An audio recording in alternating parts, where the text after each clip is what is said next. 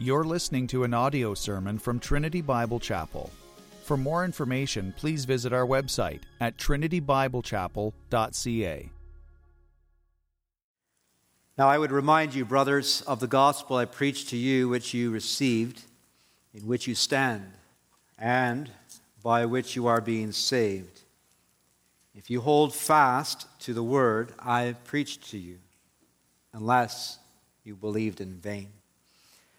For I delivered to you as of first importance what I also received, that Christ died for our sins, in accordance with the Scriptures, that he was buried, that he was raised on the third day in accordance with the Scriptures, and that he appeared to Cephas, and then to the 12, and then he appeared to more than 500 brothers at one time, most of whom are still alive, though some have fallen asleep. Then he appeared to James, then to all the apostles. Last of all, as to one untimely born, he appeared also to me. For I am the least of the apostles, unworthy to be called an apostle, because I persecuted the church of God. But by the grace of God I am what I am, and his grace toward me was not in vain. On the contrary, I worked harder than any of them, though it was not I, but the grace of God that is with me. Whether then it was I or they, so we preach, and so you believed.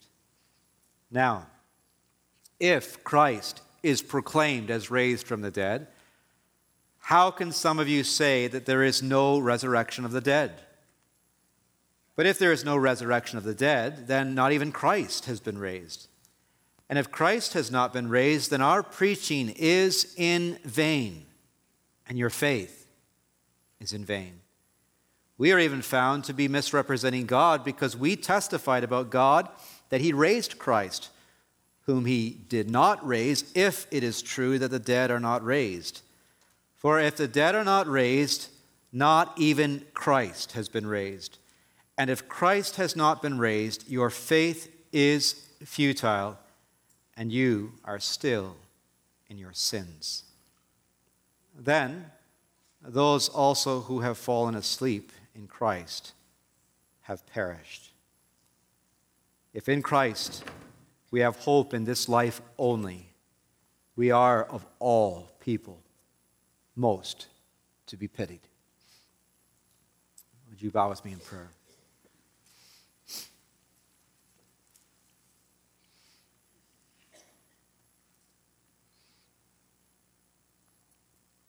Our Father in heaven, as we have sung together in song, we pray now that you would turn our eyes upon Jesus.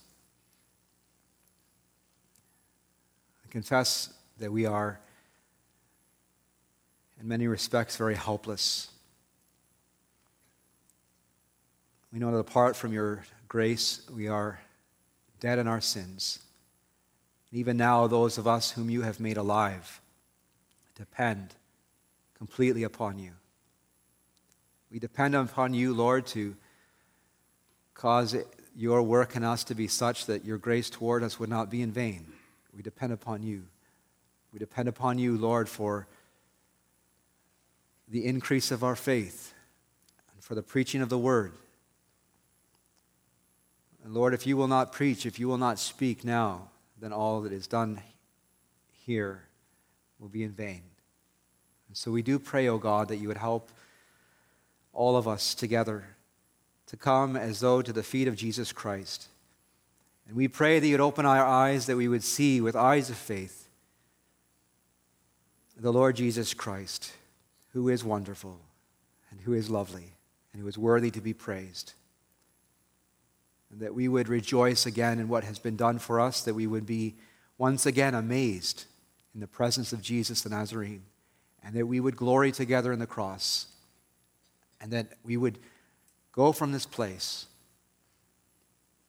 no longer fearing death, no longer hanging our heads down, but rejoicing in the great God of our salvation, glorying in King Jesus.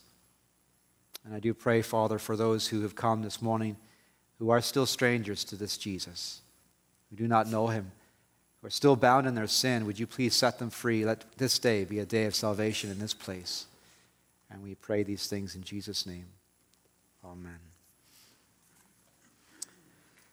Well, in his letter to the Corinthians, the Apostle Paul was dealing with a lot of issues, and one of the issues that he comes to deal with here in this chapter is a group of people who were in the church who were denying the future bodily resurrection of believers. So they were saying that is not going to happen, that future day that we are looking forward to. We're saying it's not happening. It's behind us. And so when the scripture speaks of the resurrection, they were saying it was a spiritual resurrection, not a physical one. So Paul asks them, if Christ is preached that he rose from the dead, how do you say that there is no resurrection of the dead? How can you say that?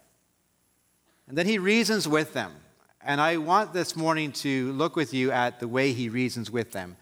And there are at least 3 arguments that he makes. And as he makes these arguments, they build one upon the other. So he begins by making first the argument that if there is no future bodily resurrection of believers, then Christ is not risen. That's number 1. And second, that if there is no future bodily resurrection of believers, then Christ is not risen. And if Christ is not risen, then our preaching and your faith is in vain. And then third, if there is no future bodily resurrection of believers, then Christ is not risen. And if Christ is not risen, then we are, of all men, most to be pitied. So we'll start with the first. If there is no resurrection of the dead, he says, then Christ is not risen. And what he's saying to them is this, essentially. Don't you realize, don't you understand that you cannot have the one without the other? He takes for granted, as he writes to the people in Corinth, that they know that Christ himself is risen from the dead. He says, listen, this is what we came preaching to you. We came preaching this very message. And what did that resurrection mean? Why did Jesus do this? Why did he go to Calvary? Why then was he buried and then risen from the dead? If not, so that one day you too would also rise. So there's the logic. Why all of that, if not for this future resurrection that is coming? And I think it's actually quite encouraging the way that he does this, because it actually reassures us in our times of doubt. And I say that not because I believe that as Christians that we doubt the concept, but I think sometimes we find it a bit incredible. It's hard for us to imagine it. So we know as believers that our Redeemer lives. We know that. There's no question.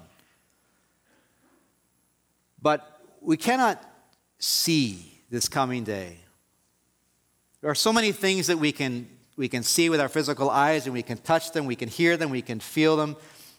But that day, and all that it will entail, we cannot see it, cannot touch it, we cannot hear it. It's something, this future bodily resurrection of believers is something that, in a sense, defies everything that we have experienced. So it's encouraging to read the logic of the Apostle Paul here. He's saying you need to understand that if you deny the resurrection that is coming, then you must then also at the same time deny that Christ is raised. If there isn't a future resurrection, then Christ isn't risen. So you cannot deny the one and keep the other. Jesus is the firstborn from the dead. He rose for our justification. He did it specifically for us. Remember that the Bible says that we are the body of Christ. So we are the body, he is the head. I believe it was Samuel Rutherford who said that if the head is safe, so is the body. And our head is safe. Our head is risen. Therefore, we too will also rise. So that's the first argument. But he's not finished. making his case, he goes on, point 2, as he builds to say that if there is no future resurrection of believers, then Christ is not risen. And if Christ is not risen, then guess what? All our preaching and your faith and my faith is vain. And so I ask you now, can you say that? Can you say that?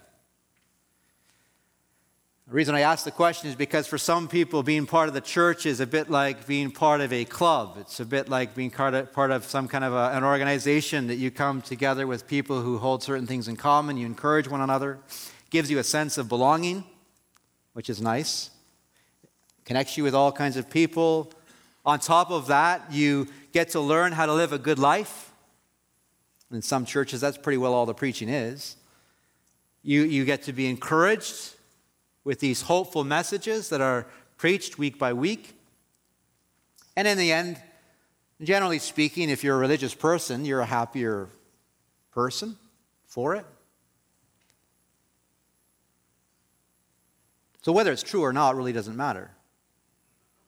Now, Paul, of course, is not, as he writes this, he's not simply saying that this doctrine, the doctrine of the resurrection of the dead, matters to him.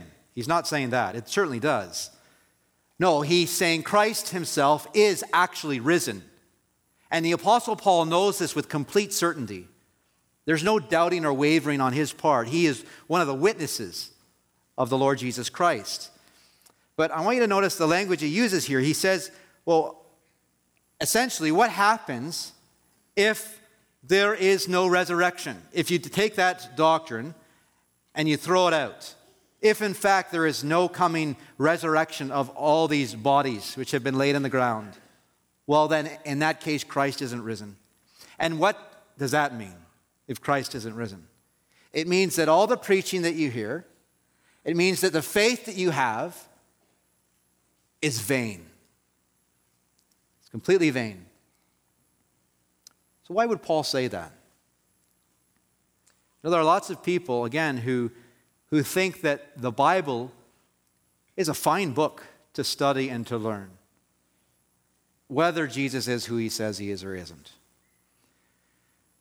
There are lots of people who would say, well, they're interested in these things, interested in the stories of the Bible, interested in the character of Jesus Christ. This is all very famous. It's fascinating. It's useful. And if you live your life going to church, the studies show that it actually does improve your overall sense of well-being. It's good for the emotional health. And if all your life you feel better about dying because you believe in this place called heaven, so what if you're wrong? You were happy while you were alive. Blissful ignorance, but it's blissful. See the thinking? The idea is, if you have this system that you hold to and you cling to it and you believe and you believe and you believe, well, the studies show it makes you happier in the end. So why is Paul then saying that if this be the case, if Christ is not risen, then your faith and my faith is vain? Well, there are at least two reasons. First of all, if Christ is not risen, our preaching and the faith is in vain. Why? Because Jesus Christ himself is the gospel. See, the Bible says that the gospel is the gospel of the glory of Christ. That's what it is. Now, most of us understand in this place that gospel means good news. Well, what is the good news? When we say good news, what are we talking about? Well, we're not talking about heaven, primarily. We're talking about God himself. He's the good news. The good news is that we gain him, God. That though we deserve to be condemned and cast out of his presence forever, that we may be then reconciled to God in Christ and dwell with him forever and ever and ever. When the Bible comes to us saying that there is good news, well, you understand that something is being offered to you.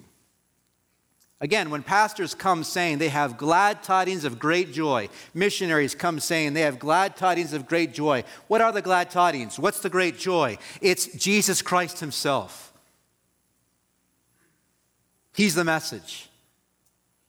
And so if he is not actually risen, then you have nothing. You have gained nothing. The Apostle Paul, remember, said, I count all things, not many things, but all things, loss. He counts them loss for the excellency of the knowledge of Christ Jesus my Lord, for whom I have suffered the loss of all things, and do count them but dung, that I may win Christ. So here's a man, he's saying that everything else is loss in comparison to the great excellency of knowing Jesus. Everything else beside him, complete loss. In fact, he says, for him, for Jesus, I have willingly suffered the loss of all things. And for Paul, this was a good trade. He's taken everything and he's put it on one side of the scales and he's put over here the person of the Lord Jesus Christ. And he says, what I have over here, all of this, even if I had worlds, is nothing. It's garbage in comparison to Christ. All this man wants, and he says this as he writes from a prison, all he wants is to win Jesus. He wants to have him and belong to him forever. So you take Christ from this man, and you have taken more than a world from him. And so I want to ask you this morning, congregation, have you come to know and prize Jesus Christ like the Apostle Paul did? So that you can say today, if he is not risen, my faith is vain. My going to church, my singing, my traditions, all of it is complete loss and utter emptiness apart from Jesus. If I don't gain him, if for all my singing and all my studying and all my memorizing and all my religious activity, I don't gain Christ, I have gained absolutely nothing. Brothers and sisters, what is our life? What is your life without Jesus? Think for a moment. What are your riches? What's your home? What's your family, your spouse, your children without Jesus? It is all vanity and so much nothing. There's no gain in it. There's no joy in it. There's no light in any of it apart from him. Thomas Brooks was a Puritan. He said this. This is a man who knew something of the experiential knowledge of Jesus Christ. He said, the least drop of grace, the least smile from heaven, the least cast of Christ's countenance, the least kiss of his mouth, the least embrace of his arm, the least hint of his favor is worth more than 10,000 worlds. And only a Christian, only a saved man or woman could ever agree with those words. This is not something you're taught in a classroom. This is not something you read about in a textbook. This is known only truly and really by the power of the Holy Spirit. Do you see that if Christ is not raised, how foolish all this would be? You think of the madness of a group of people like us spending week after week, and I know for many of you it's not just what goes on the Lord's Day, but just imagine all the things we could be doing on Sundays. And here we are, singing songs which would have absolutely no meaning and no value apart from Christ. What would it matter are coming together and rejoicing in someone's baptism, coming together around the Lord's table. If our Redeemer does not live, what is this? But Paul goes on, he says in verse 15 that if Christ isn't risen, we are all false witnesses dying for a lie. Because we said that we saw him. Verse 16, he repeats what he said in verse 14, and then he adds this second argument in verses 17 to 18. Let me read that again. And if Christ has not been raised, your faith is futile, and you are still in your sins. Then those also who have fallen asleep in Christ have perished. So once again, he says, if Christ is not risen, your faith is vain. But then he explains, because then you're still in your sins. And all those who have fallen asleep, all those who have died before us, they are all perished. You know, there is this idea that is out there among some Christians, or at least some in the name of Christ, who are teaching that the resurrection of Jesus is kind of this minimum thing that you've got to cling to. You don't have to hold on to all the other stuff, but at least believe that. No, the reality is that the resurrection of Jesus is connected, on one hand, to the future bodily resurrection of the saints. And that, of course, is because of the cross of Calvary. And the cross has no meaning apart from the law and the prophets. Jesus died for our sins. But then if he didn't rise, what would that mean for us? Well, it would mean that God did not actually accept his atonement. That's what that would mean. It would mean that God's justice had not actually been satisfied by what Jesus did as he took our place. That his wrath is actually not turned away from us, but still upon us now. That we're still in our sin, still under God's wrath and condemnation. Now remember, Paul here is taking something for granted that he has been constantly driving home in all of his letters. That God is holy. God is one who cannot even look upon sin. And this holy God has given us his law. He's written it upon the consciences of men, and he will one day hold each and every one accountable for the deeds done in the body. So that all of us will stand one day before him and have to answer for everything that we have done, everything that we have thought, everything we have said, all the things we've left undone. We will be held to account not only for that, but for why we did what we did. And all who have not, listen, all who have not continued in all of it to do every last bit of it, who have not crossed every T and dotted every I all the time for the whole of their lives, they will be cursed. They will go to hell. So to say that there is no resurrection from the dead is to say that Christ didn't rise. If Christ didn't rise, then we're still in our sins and we're going to spend an eternity in hell. That's the consequence. That's what he's saying. And not only us, but every last one who's fallen asleep, everyone who has gone before us. There isn't any hope for any of them. You know, Paul couldn't be more clear on this. He constantly hammers this home in his letters. And it is this, that people do not get to heaven by living a good, reasonably good life. They don't get to heaven by being decent people. They don't get to heaven by being religious people, however religious they are. The just, the Bible says, the just shall live by faith, and that by virtue of the work of Jesus Christ. We are born in our sins, and we would simply stay in our sins if God had not provided a Savior to save us from our sins. Paul's point is that a dead Savior cannot save. Now, he did die on the cross, and he was buried. Suppose he never rose. What would that mean? That would simply mean this. It would mean that his offering for sins, his offering for my sins, was not acceptable to God. It would mean that Jesus as irreverent as it seems to be to even say it, that somehow Jesus didn't succeed. And if there is no firstborn from the dead, there can be no others born from the dead. And that would mean that our believing in him is vain.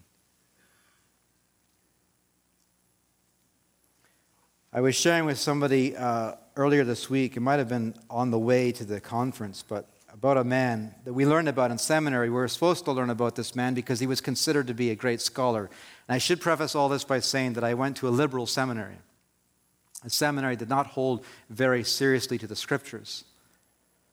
And so we're learning about this man who was supposedly a great scholar, great Christian scholar, who said that the resurrection of Jesus Christ was not a vital truth. So whether it happened or not, he said, didn't really ultimately matter. What mattered, according to this man, was faith, believing. So something like the signs that we see sometimes put on somebody's wall in their home. Believe. Just believe. Whether what you believe in has any truth or not doesn't matter. And this man, furthermore, believed that what mattered was not so much the resurrection, but how you live, and that you believe that Jesus is precious, whether he's alive or not. Now, do you hear in all of that the madness of it, the stupidity of such thinking? I was asked to write a paper, and in my paper I said that the man was a heretic. I was rebuked for saying so, and I was told in my paper that, well, he was a pious man. Christian, so what? So what if he was a pious man? What does piety matter? What does a good Christian life matter if Jesus is not risen? Pious or not, we're still in our sins, and believing on Jesus, we would be wasting our time. And everything we're doing here would be vain. Which brings us to the third argument the apostle makes as he builds his case. And so you remember, if there's no future resurrection from the dead, that means Christ is not risen. And if Christ is not risen, then our preaching and your faith and my faith is vain. And if Christ is not risen, it gets, in a sense, worse. If Christ is not risen, then we are of all men most to be pitied. So you take all the world and you put them over here, beside on one hand all those who believe on the Lord Jesus Christ. And the Apostle Paul is saying this, that if Christ is not risen, we, this group, the believing group, are the ones to be most pitied.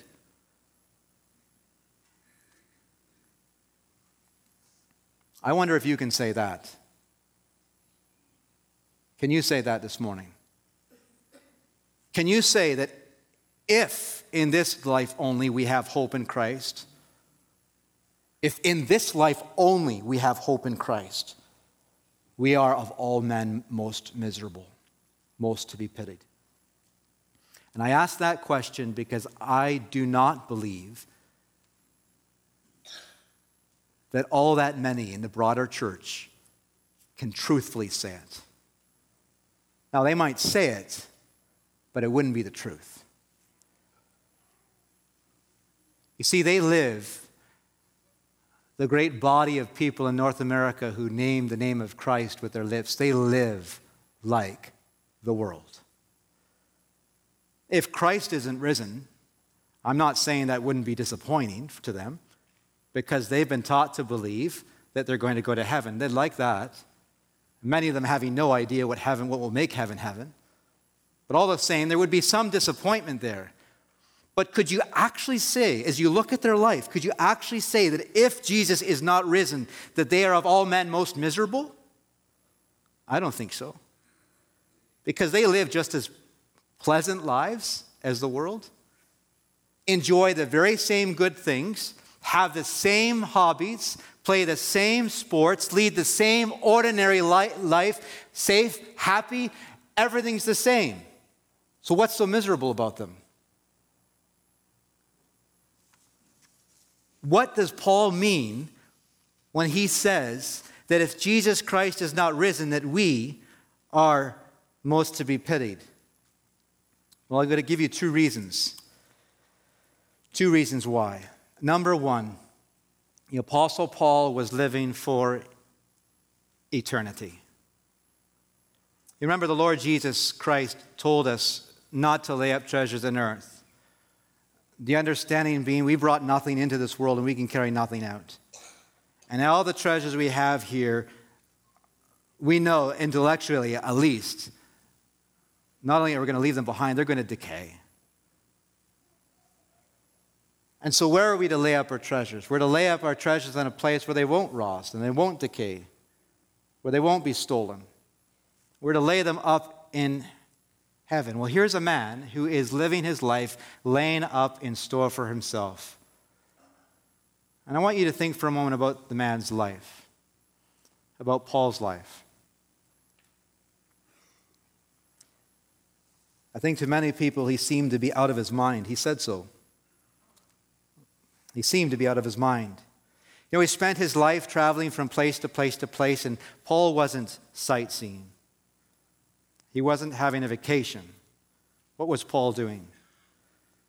He was traveling from place to place to place to preach Jesus. What did Paul gain for all his labors? We see of some people in the United States especially, but there are people across the world who, for their religious efforts, have become quite rich. Here's a man, he's been in and out of prison. He has been beaten more than once. He's been stoned to the point where they thought he was dead. He's been whipped, almost killed at sea. Hungry, he said, thirsty, tired. I've often thought that it would have been very interesting to meet the Apostle Paul. He wasn't a very old man when he died, but I believe that if we would have met Paul, we would have found him to look rather old. And Paul would have worn his life out. He wore himself down. And yet he was rejoicing. Because like his master, he had no home here, a home to come. This was a man who literally sacrificed his life for the gospel. He died when he did because in the end he would not deny Jesus. So they took him outside in the middle of perhaps a hostile crowd and they beheaded him. And so you think about Paul and ask yourself, what kind of life was that? What kind of life did Paul have? Do you know how many Christian leaders in our generation would have told Paul, you need to settle down. You need to take care of yourself. You've got to learn balance. Paul didn't know that kind of balance. He was a man who was seeking with God's help to imitate Jesus Christ and so walk in this world as Jesus walked. And he was consumed with the cause of Christ. A man who had a heart constrained by the love of Christ so that he could even say that he could almost wish himself to be accursed for his fellow countrymen. All that mattered to him was that God might be glorified in the salvation of sinners. That was it. That was his whole life. His whole life. So can you begin to see why Paul would say that if Christ is not risen, we of all men are most miserable, most to be pitied? Poor Paul. All the things he could have accomplished, the life he could have lived. Eat, drink, be merry, tomorrow we die. And he forfeited that chance. Why? Because he understood that the Christian life comes with a price tag. And that if we are in real earnest about serving Jesus, there are things that others do, we will not do. And not only because they're sinful, there are many things that are sinful we won't do, but there will be some things that aren't even sinful we won't do. Because why? Because we've got better things to do. We have better ways to spend our money. We have better things to do with our time. You see, the Christian labors his whole life for eternity. He's day after day, week after week, month after month, he's laying up constantly treasures in heaven. You take that from him, what has he got? What's he done? You take his future reward, the promise of eternity from him, and you've robbed him of everything. He's a fool. I want you to imagine this. This is actually based on a true story of a missionary. I want you to imagine leaving your country. You've decided that God has called you out of love for him to leave your countrymen, to leave your family and your neighbors and your friends, and you're going to go and tell a group of people you've never met with all different customs than your own about Jesus Christ. And on the way to tell them about Jesus, after all that you've done to prepare, on the way, one of your children dies. You get there, and your wife contracts an illness common in the area, and she dies. So you've sold your home, you've left everything, left everyone, and it's now cost you not only that, but even your dearest loved ones. Why? Why would anyone do that? Because you believe in hell. You believe in heaven. You believe there's a Redeemer. And above all else, you want this Redeemer to receive the reward of his suffering. That's why. I remember hearing about these two men, these two Moravian brothers, I believe they were brothers, who literally sold themselves into a lifetime of slavery to take the gospel message to a people who otherwise would never have been able to hear it. The only way to get to them was to become slaves themselves. And so committed were they to the reward of Christ, so committed to the gospel, they sold themselves forever. Now, if those boys are wrong, and this missionary who took his family was wrong, if I'm wrong and you're wrong, we've wasted our lives. They're a tragic waste. Can you see why the world might pity us? Why the world might look upon a person like that and wonder what's going on here? I asked you the question a moment ago, can you say this? Because I believe the passage demands it. It's a sobering, searching question.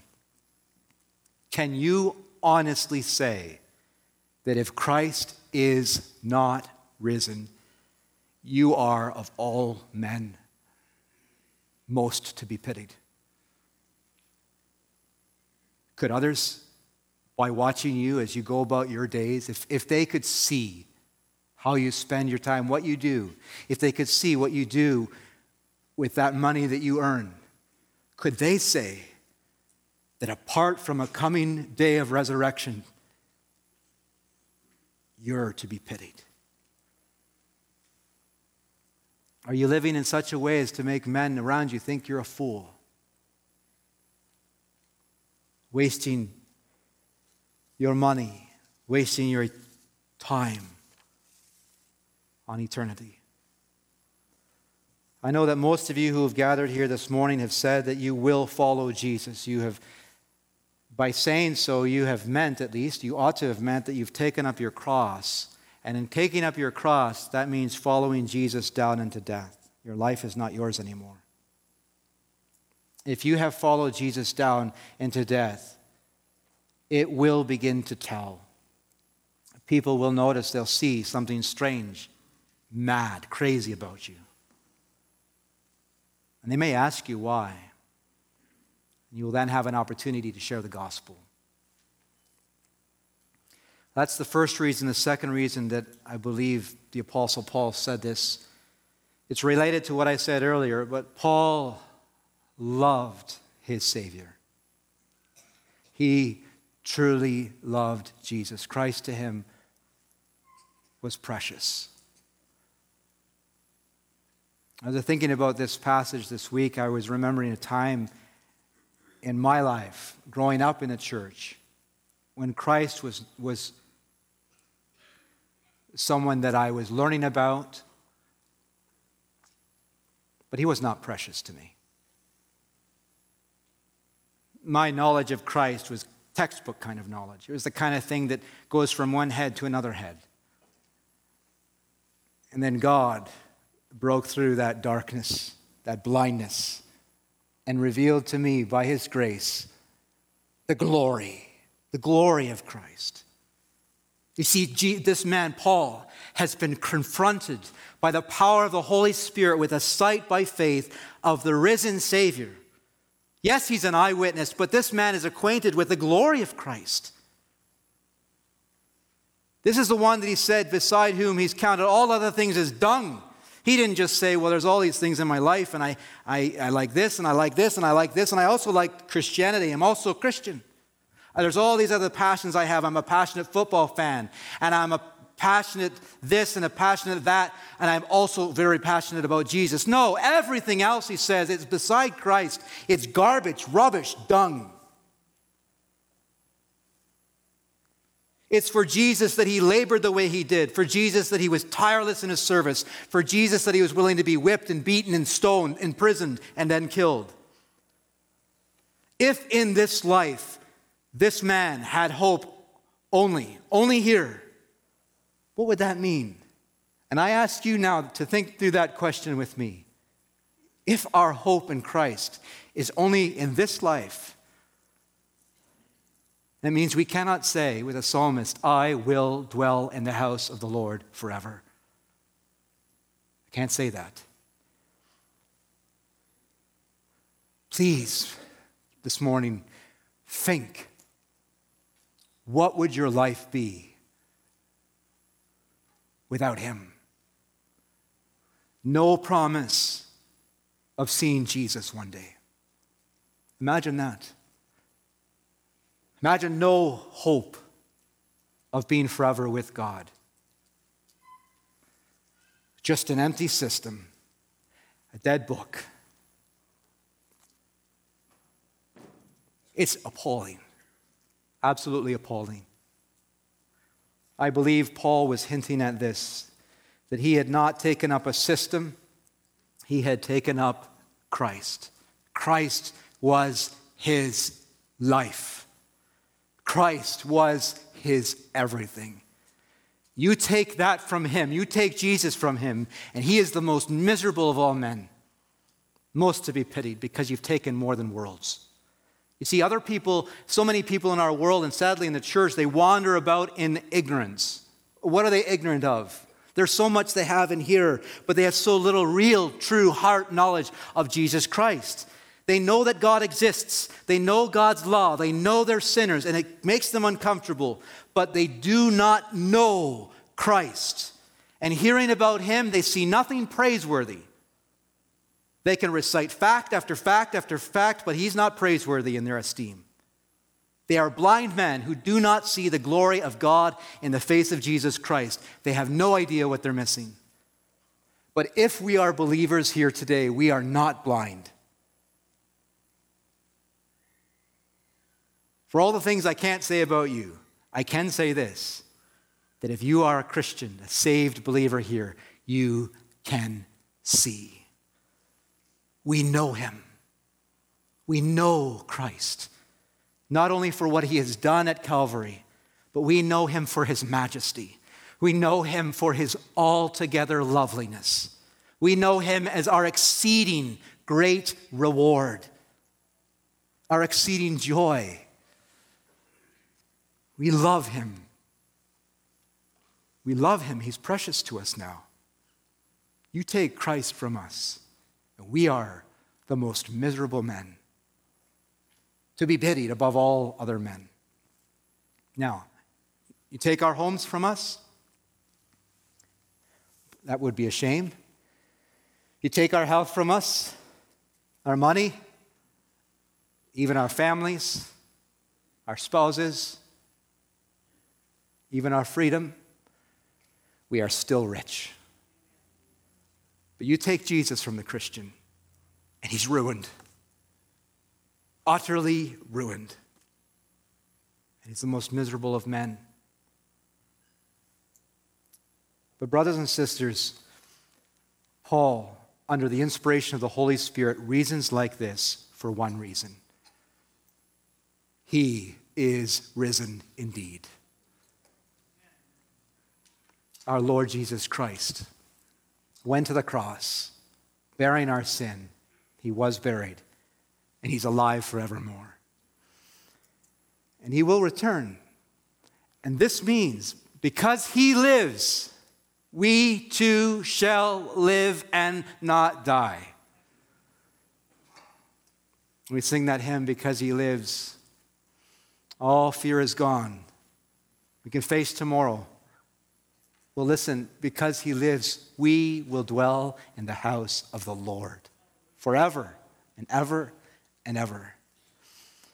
So you're here today and you've been born again. I can say to you that you will rise just as certainly as Jesus rose. He is the head, you are the body. And rising, I know there's so much mystery about what's ahead of us, so little we know about heaven. But what matters most, what matters to you, to me, and to you, I know, is that we will be with him forever. He will be our God and dwell with his people. And so, Christian, we are not the most miserable of men. We are not to be pitied, no matter what we have given up for Christ. Whether we've lost a home, a career, a family, our health, our freedom, we are still rich. Christians, please hear me. This is something that has come as something of a rebuke to me. But listen, no matter what you give up for Christ, no matter how you suffer, you will always, always, as Christians, be rich and happy men and women. For nothing shall ever be able to separate you from the love of God which is in Christ Jesus, not here and not forever. Now, as I bring this to a close, I do want to speak to another group here this morning. Now, God is the one who searches the heart. He knows your condition, your real condition. And I know there are some in this place today who are truly, truly miserable. Not in the sense that you feel miserable, but that you are really actually miserable, whether you know it or not. You're miserable because you're in bondage to sin. You're a slave to it. You can't help but sin.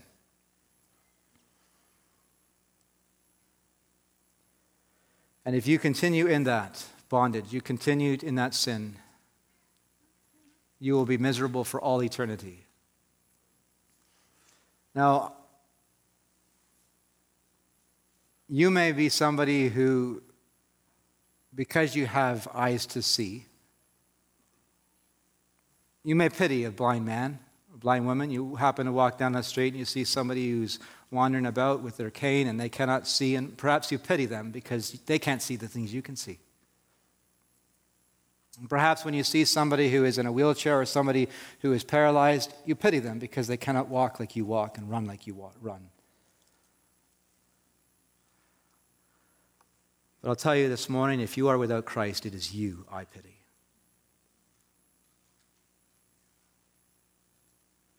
Because that person in the wheelchair who has Christ has everything. That person who is blind, who has Christ, has everything. But you, without God, have nothing. The Bible says, you who are without him are without hope. You're without God in the world. For all that you do see, you do not see Jesus. And unless God sets you free from your bondage, unless he comes, as he did at the beginning, when he shone light into darkness, unless God, by the power of the Holy Spirit, shines in your heart to give you the light of the knowledge of the glory of God in the face of Jesus Christ, you will suffer in misery forever and ever and ever. And there's only one way out of that. And it's through the person of Jesus Christ. He's the offer. Jesus is the offer. And today he stands willing, entreating, pleading with you by the servants that he places even here in this place, saying, come now unto me. Willing to set you free from the bondage. Willing to pardon all of your sin. The Bible asks, how will you escape if you neglect so great a salvation? All you have to do is nothing, and you will spend an eternity tormented in a place of weeping and gnashing of teeth. And so I urge you, I plead with you this morning, call on the name of Jesus Christ before it's too late. God says, whosoever shall call on the name of the Lord shall be saved. Repent of your sin, and then live in such a way that makes sense only in light of the resurrection. Amen. Let's pray.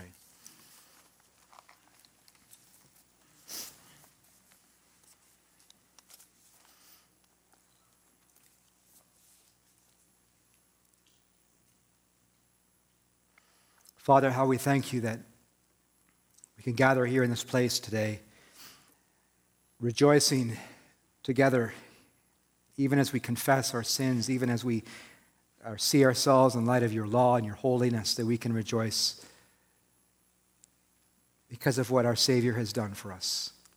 That we can say, the Son of God loved me and gave himself for me. Lord, we thank you for that great promise that you will take our sins and bury them in the deepest sea, that you will remember them no more.